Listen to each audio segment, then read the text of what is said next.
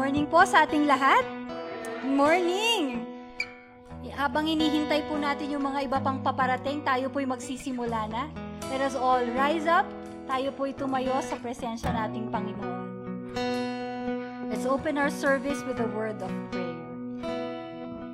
Let's all bow our heads.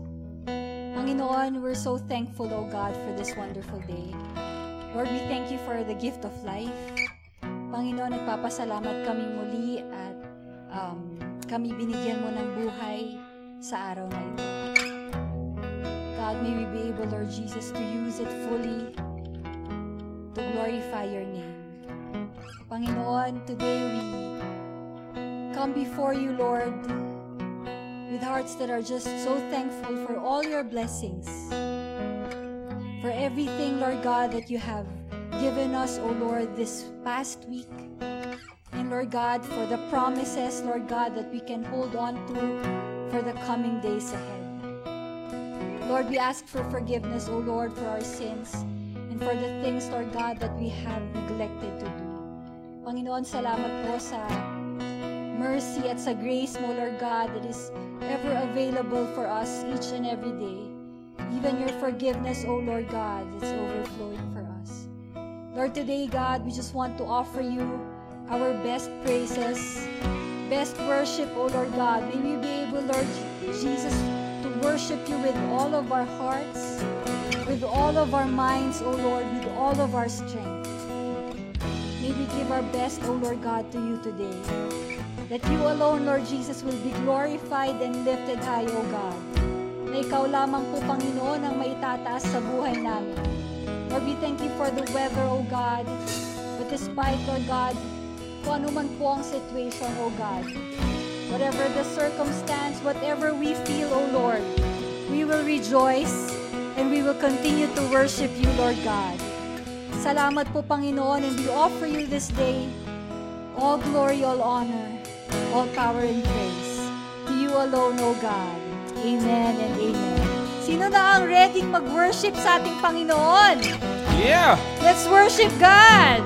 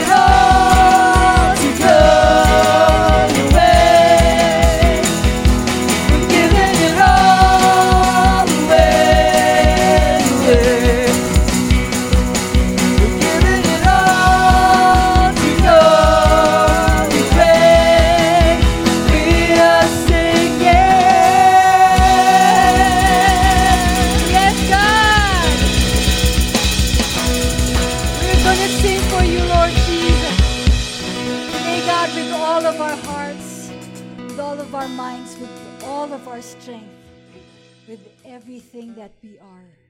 We will worship you, O Christ.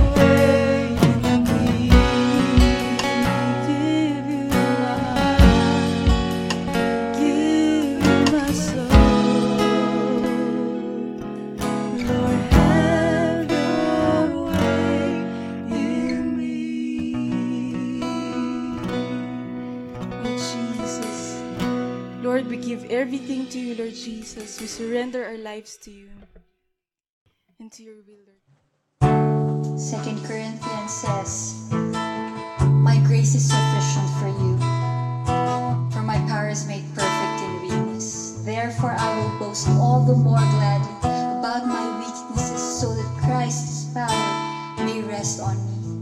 That is why, for Christ's sake, I delight in weaknesses. For when I am weak, then I am strong."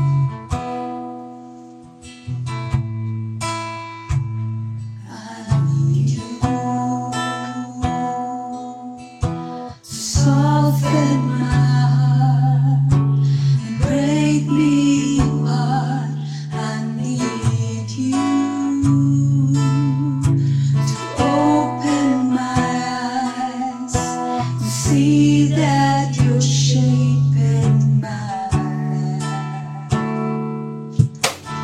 All I am, I surrender. Give me faith to trust what you say, that you're good and your love is great. I'm broken inside, I'll give you my life.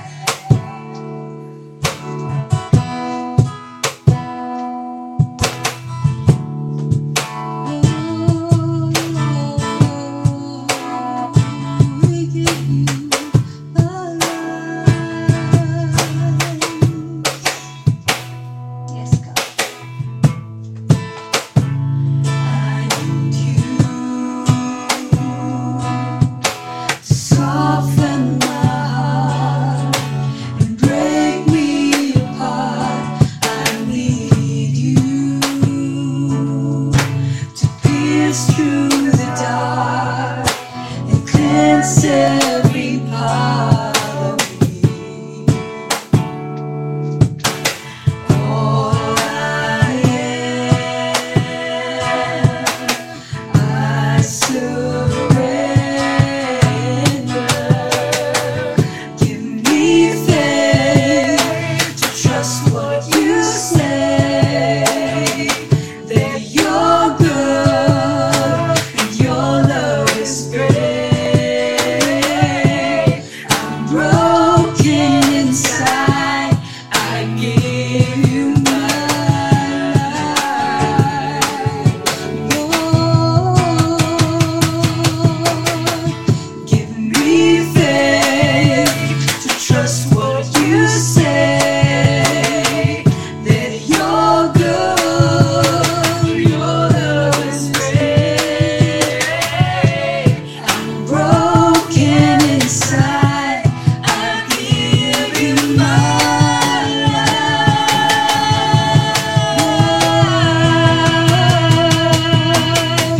I may be weak, but your spirit's strong in me.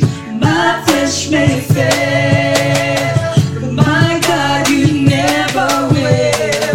I may be weak, but your spirit's strong in me. My flesh may fail, but my God, you never will. I may be weak, but your spirit's strong in me. My flesh may fail, my God, you never will.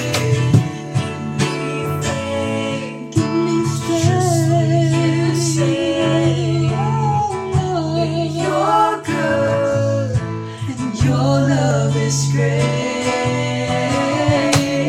I'm broken inside, I give you my life.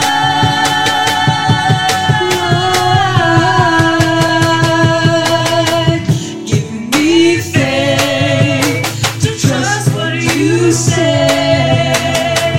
that you're good and your love is great. I'm broken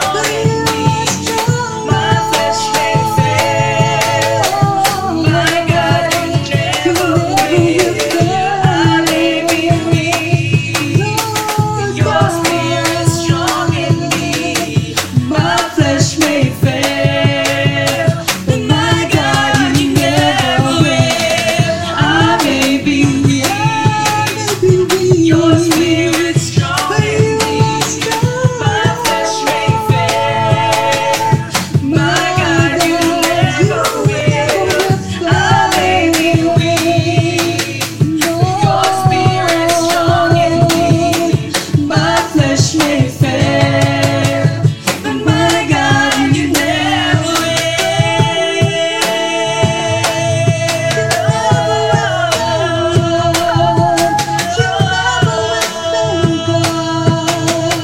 You are my strength. You are my strength.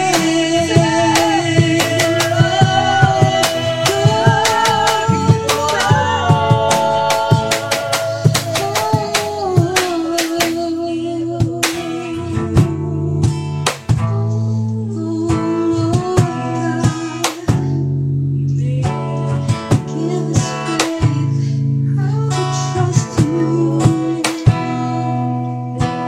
Your love, your grace, your goodness, your faithfulness, God, oh Lord. Father God, we thank you, Jesus. Lord God, we thank you for your love, your goodness, your grace, your faithfulness. Lord God, we give you all the glory, all the honor, and the praise, both now and forever. Amen and amen. There are 342 days left before 2022 ends. Tomorrow, mga kapatid, might just be your breakthrough. In whatever situation you are in today, kung patong-patong na problema, challenge after challenge, remember, God created the world in 6 days. Imagine what He can do in your life for 342 days. Huwag po tayo mawalan ng pag-asa. Keep the faith and watch God turn your tests into testimonies.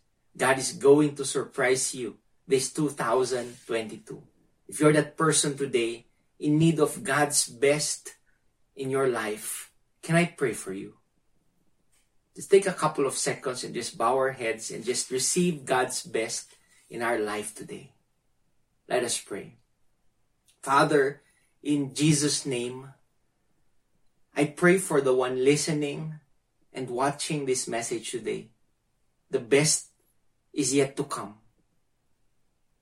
Truly, Father, may hope, faith, and love abound in his or her life. I believe that God is up to something good in their life. I declare it in Jesus' name. Your breakthrough is about to happen.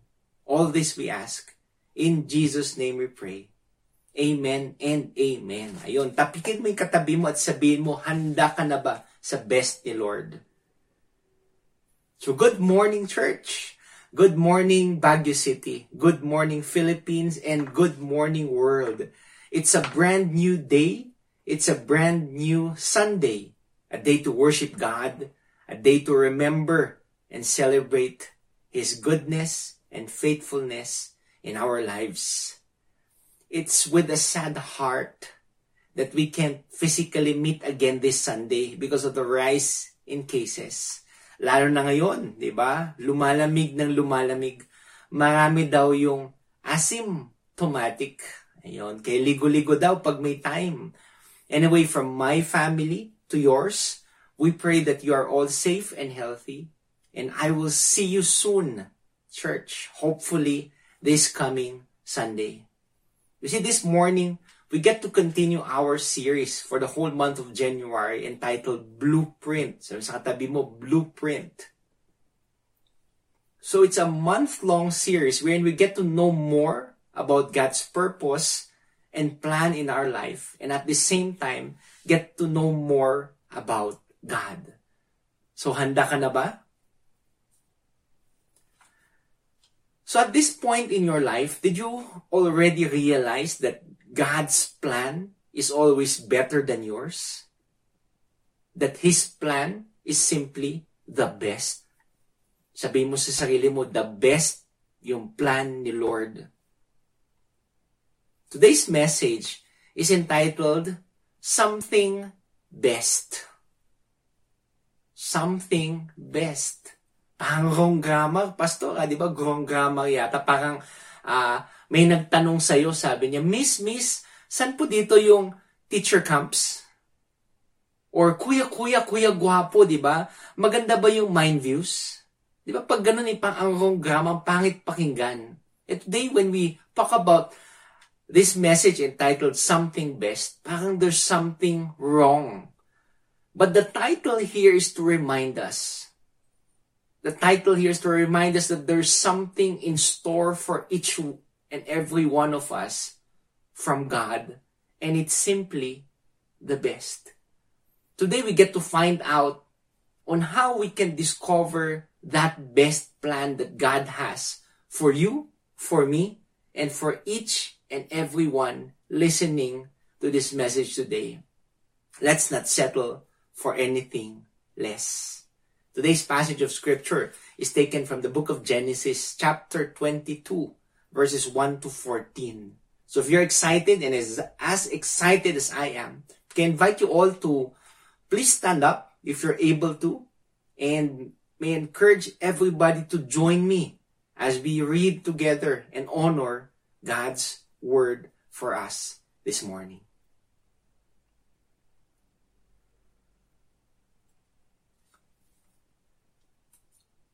Genesis chapter 22, verses 1 to 14. Now it came about after these things that God tested Abraham and said to him, Abraham. And he said, Here I am. He said, Take now your son, your only son, whom you love, Isaac, and go to the land of Moriah and offer him there as a burnt offering on one of the mountains of which I will tell you. So Abraham rose early in the morning and saddled his donkey and took 2 of his young men with him and Isaac his son. And he split wood for the burnt offering and arose and went to the place which God had told him. On the 3rd day, Abraham raised his eyes and saw the place from a distance. Abraham said to his young men, Stay here with the donkey, and I and the lad will go over there, and we will worship and return to you. Abraham took the wood of the burnt offering and laid it on Isaac his son, and he took in his hand the fire and the knife. So the 2 of them walked on together. Isaac spoke to Abraham his father and said, My father. And he said, Here I am, my son. And he said, Behold the fire and the wood, but where's the lamb for the burnt offering? Abraham said, God will provide for himself the lamb for the burnt offering, my son. So the 2 of them walked on together. Then they came to the place of which God had told him. And Abraham built the altar there and arranged the wood and bound his son Isaac and laid him on the altar on top of the wood. Abraham stretched out his hand and took the knife to slay his son. But the angel of the Lord called to him from heaven and said, Abraham, Abraham. And he said, Here I am. He said, Do not stretch out your hand against the lad, and do nothing to him. For now I know you fear God, since you have not withheld your son, your only son, from me. Then Abraham raised his eyes and looked, and behold, behind him a ram caught in the thicket by his horns. And Abraham went and took the ram and offered him up a burnt offering in the place of his son. Abraham called the place, The Lord will provide. As it is said to this day, in the mount of the Lord it will be provided. Blessed be the reading of God's word. You may be seated. So today, if we step one step backward and try to view the story as a whole, probably we can get a better understanding of what everything is happening in this story. So let's try to recall a bit. Tandaan natin kung ano mga nangyari. Verses before our passage today, God has already spoken a promise for Abraham to be fulfilled through his wife, Sarah. She was going to be blessed by God to have a son, and she be the mother of nations. Going back to Genesis chapter 17, verse 16.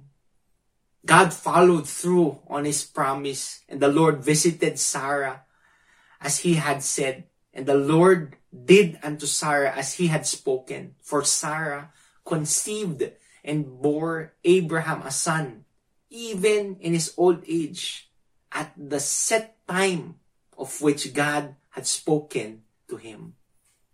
Usi mga kapatid ko kay Kristo, that every wonderful promise by God or spoken by God to this matanda or elderly couple was fulfilled to the dot. Everything was falling into place according to God's plan for Abraham in accordance to his promise. But as we approach our passage of scripture this morning, there seems to be a twist. There seems to be something that happened that is not aligned to what God had promised Abraham. At a time when Abraham probably thought everything was safe, everything was secured, and the rest of his life was good. Di ba? Parang majority sa atin, when everything is falling into place, God suddenly disrupted his comfort zone and asked Abraham to do a seemingly impossible task. God asked Abraham to sacrifice his own son. His own son Isaac, which is the very proof of God's promise to him and his wife Sarah. Taas kamay to those who can relate today. When God is asking you to give up something, not only just something in your life, but something that you consider in your heart that is best. Alam mo, kung babaliktarin natin yung nangyari, would you be like Abraham, who would wholeheartedly give up his son Isaac? Today, God might be asking you to do something similar.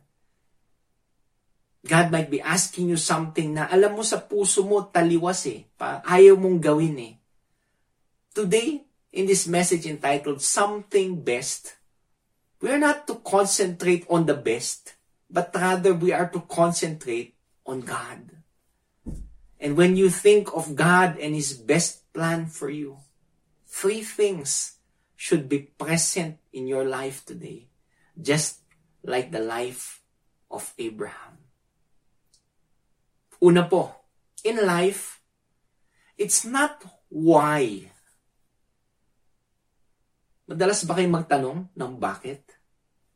God's best means following even when we don't understand our circumstances.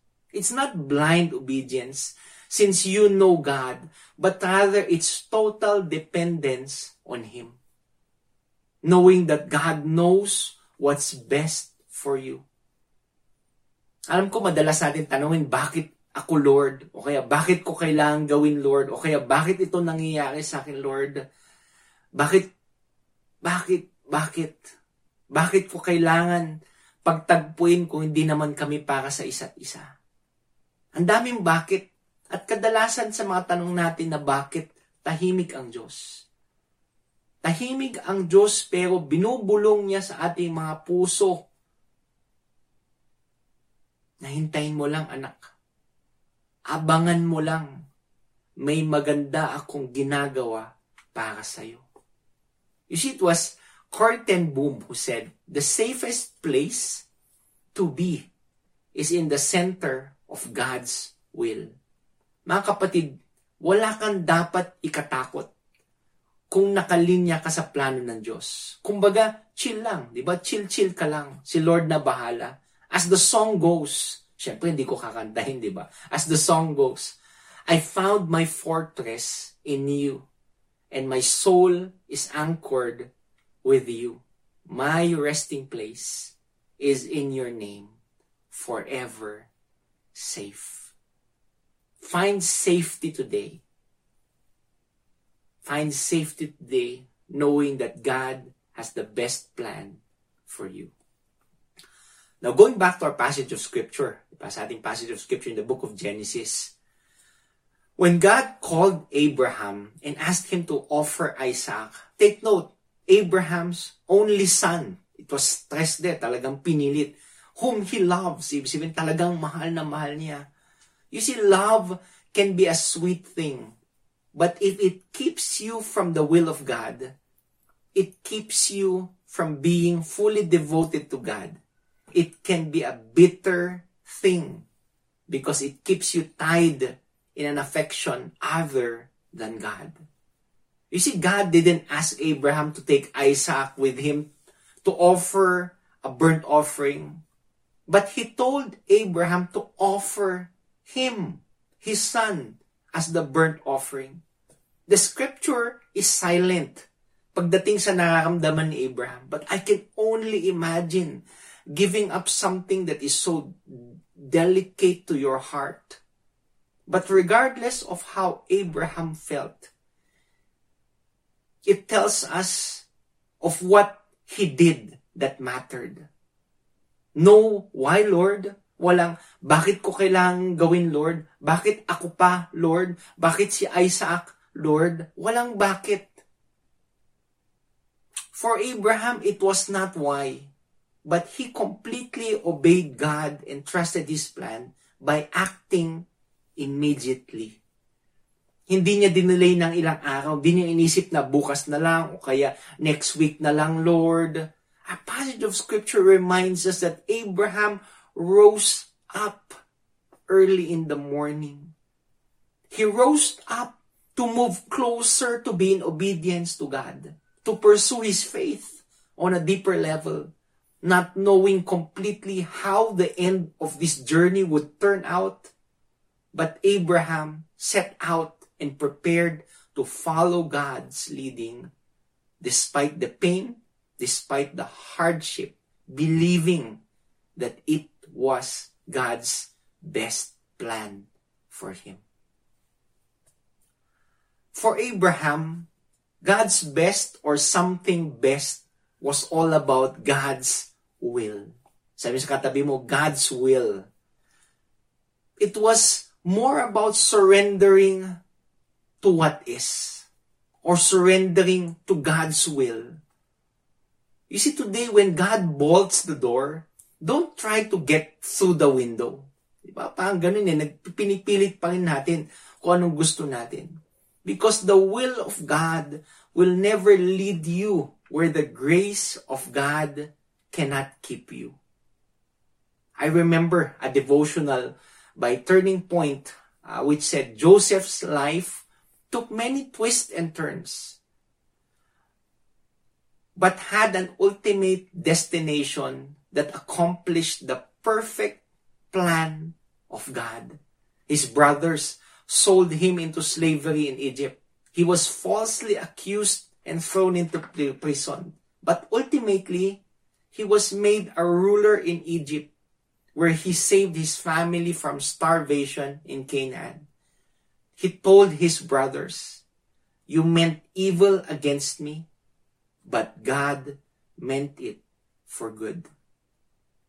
To save many people's lives, if your life is flowing west instead of south at the moment, remember that God is in charge of the ultimate direction and destination of your life.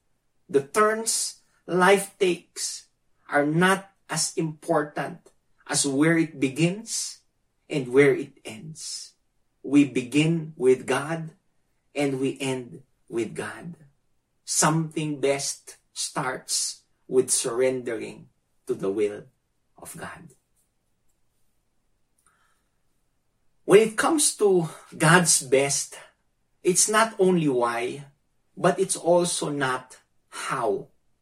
Sa Tagalog, paano. Diba? Sabihin sa kadawi mo, paano. God wants you to be the best engineer. Believe it. He wants you to be the best teacher, the best government employee. God wants you to do things you never imagined doing. sharing the gospel to a friend, evangelizing your family, being a blessing to your neighbor who is sick. Probably not just by praying for them, but extending or even offering groceries to them. And often, after the why, yung mga tanong natin na bakit, the how follows. Paano ko magagawa yun, Panginoon, kung estudyante pa lang ako? Those things cannot happen. Student, Lord, baka nakalimutan mo. Hindi lang student, hindi pa ako magaling magsalita. Hindi lang ako magaling magsalita, wala pa akong pera. And madami pang dahilan yung ating iniisip. We forget most of the time that God can and God will. He will make a way and use you mightily. Someone said, if God can take away someone you never expected losing, He can replace them with someone you've never imagined having. We serve a God today who makes the impossible possible. Yung mga hindi mo akalain pwedeng mangyari kung kasama mo si Lord. And as the song goes, siyempre, hindi ko ulit kakantahin po. Di ba? My God is so big, so strong, and so mighty. There's nothing my God cannot do. I'm constantly affirm that in your heart. When you're going to things that you do not understand why, and you do not understand how, constantly remind your spirit, my God is so big, so strong, so mighty. There's nothing my God cannot do. Going back to our passage of Scripture, I'd like to believe that this is not the first time Isaac went para samahan yung kanyang tatay na si Abraham para mag-offer, di ba? Or to burn offerings. Alam ko habang umakyat sila, alam niyang may kulang di ba? Ito na yung panggatong, ito na yung pagsindi, pero asan yung iaalay natin? I'd like to believe also yung dalawa nilang alalay na kasama nung tinawag ni Abraham yung dalawang alalay. They were so familiar on how Abraham and maybe his family members offered different things to God. Pero hindi nagtataka sila, asan kaya yung i-offer? Hindi namin alam, baka isa nga sa atin yung i-offer. But going back to our passage of Scripture, ang alam ko, hindi alam si Isaac, pero baka pati yung mga sinamahang tao ni Abraham, they were also asking a lot of questions. Abraham's reply was short, but it was full of faith. He said, wholeheartedly, his whole heart screamed, my son, God will provide himself a lamb for a burnt offering. He doesn't know how, but Abraham knows God will provide. This trip, this offering would end according to God's plan and according to God's provision, even if it meant him giving up his only son. Kaya nga sabi sa linya in the book of Hebrews that Isaac could be raised from the dead if Abraham decided to take the life of Isaac. Napakaklaro He didn't know how, but he believed God. Even before they went up to the mountain, he said to his servants, babalikan namin kayo.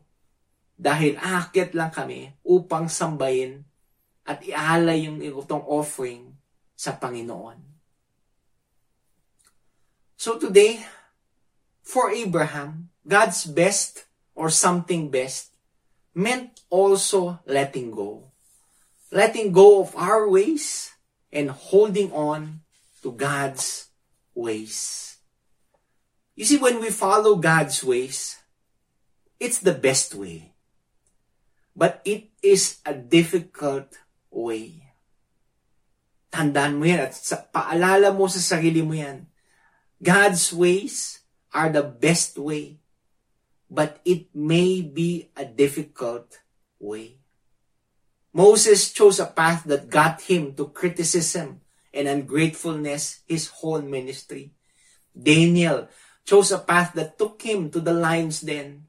The three Hebrew, his friends, chose paths that took them into the fiery furnace. Stephen, the first martyr, chose a path that led him to death. Paul chose a path that led him not only to imprisonment, but also to execution. Christ chose a path that led him to the cross. All these paths that were God's plan for them, but their paths were not easy. God doesn't promise us an easy trip, but He does promise to be with us if we follow it. Something best leads to us letting go of doing our way and following God's way. Lastly, it's also not when. Parang Ilocano, no? When, manang, di ba? It's not when. Hindi yung kailan mangyayari, Lord. Kailan ko matatagpuan yung the one ko. May nagtanong nga sa akin ano yung English ng alon sa dagat? Yung sagot daw ng sawi? Yung English ng alon? Me. Di mo ba tatanungin kung bakit yung English ng alon sa dagat, me? Yung sagot doon, because I'm alone. Anyway, siguro magigets nyo yan mamaya. You see, my brothers and sisters, today, God does everything on a timetable, but it's His timetable, not ours. In the end, God knows better than any one of us where we need to be and when we need to be there. Someone once said, it's better to wait a while and have things fall into place than to rush and have things fall apart. Don't rush, mga kapatid. Huwag kayong magmadali. Trust the process. Good things take time. Nauna lang sila. Believe me, susunod ka na. Pahinog na yung para sa'yo. Di ba? Mas matamis yung bunga na hinog sa puno kaysa yung hinog sa pilit. God is preparing the best for you. So as we go towards the end of our passage of Scripture, as they came to the place where the offering was to occur, and with no alternative means in sight, siguro kahit patingin-tingin si Abraham during that time, asan yung ialay, no choice di ba? Abraham continued in following all the necessary procedures for the burnt offering. Abraham built an altar there and laid the wood in order. He prepared for the sacrifice. An altar was erected, probably made of stone. It is on this he would lay his only son, whom he loves. Abraham then bound Isaac his son and laid him on the altar upon the wood. Ako pagtingin ko dito, I was just wondering, not a word can we hear from his son Isaac. If we see total obedience pagdating kay Abraham, I can also see total obedience in the side of Isaac. Abraham was probably 100 plus years old compared to Isaac's youthful age. Ang dali naman niyang makatakbo Ang dali niyang suwayin yung kanyang tatay. To the fact that he even carried the wood. So alam nyo, matipuno at malakas si Isaac. But there was no whys, no how, no when. Pagdating kay Isaac, more than words, he just followed what his father asked him to do. And just at the perfect time, before before Abraham was about to slay his son Isaac, God stepped in. Ano yung pinakagusto ko eh. In those moments in our lives where God steps in. Yung mga punto sa buhay natin na wala na tayong magagawa, it is in those moments that God decides to step in. Hanggat meron ka pang kayang gawin, God wouldn't step in. Today, surrender to God and allow Him to step in to your life. And just at the same moment, diba, when God stepped in and stopped Abraham from offering his son, at the same moment, a ram was caught by his horns. A substitute for the sacrifice was given by God. God is and will always be Jehovah Jireh, a God who provides. So lastly, God's best or something best is also having faith. Having faith in God's timing. You see, everything is about timing. Sabi sa katabi mo, timing. While some keep going and try to make the most of the situations as they go, others will wait. Others will wait until the right time and then move because they know it's better to plan and then move than it is to plan while you move. Consider these three things, yung mga simpleng mga illustrations. An oak tree takes 40 years to mature. Imagine. Food prepared in the kitchen and cooked in the conventional oven is a lot better than microwave dinners. It takes 5 to 10 years for saltwater pearl to form. The longer the years, the bigger the pearl. You can build a barn in a day.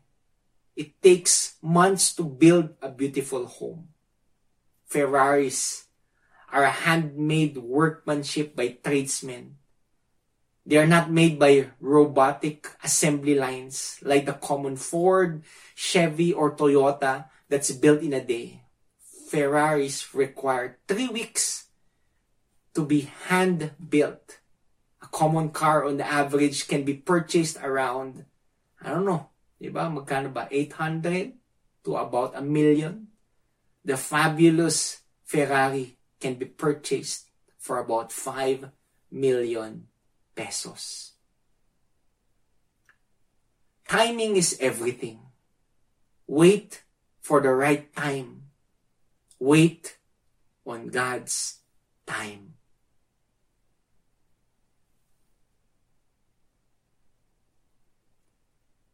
Timing is everything. Wait for the right time. Wait on God's time. Something best is having faith in God's perfect and best timing. To end, something best. Sabi sa katabi mo, something best. God's will plus God's way plus God's time. The proper equation, the best formula for God's best. His will, His way, His time. If you look in your life today, is God messing around with your plans? Pilit niya bang binabago yung mga plano niyo? The answer is simple.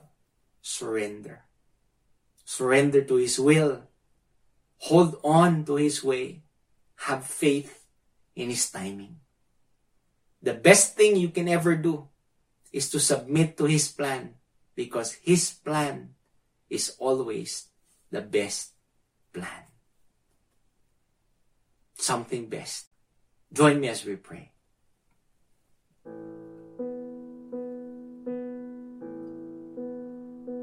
Lord God, you have taught us that you have a plan for each and every one of us today. Not only an ordinary plan, but the best plan. Your hand guides our steps and provides us with all we need because you are good and you want only the best for us. Gracious God, today we ask that your plans manifest in our life. Help us to walk in a path that you have laid out in front of us. Help us to properly discern your will for us and wholeheartedly surrender to it. Allow us to be obedient to your ways and seek you more every day. We pray for patience. Patience to overflow in our life as we wait for your best timing for us. May we live out your will, Father, while striving to have a deeper relationship with you.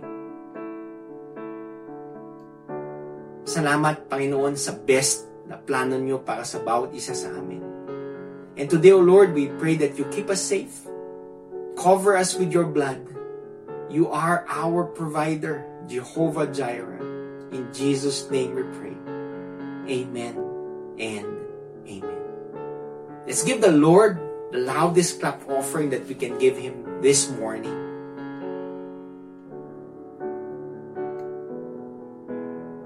Tapikin mo yung katabi mo. Best ang plano ni Lord. Sabi mo sa Kanya. So before we end, kanang kamay sa ating mga puso today. And repeat after me as we all together declare it with our whole heart. I am blessed. I am favored. I am loved.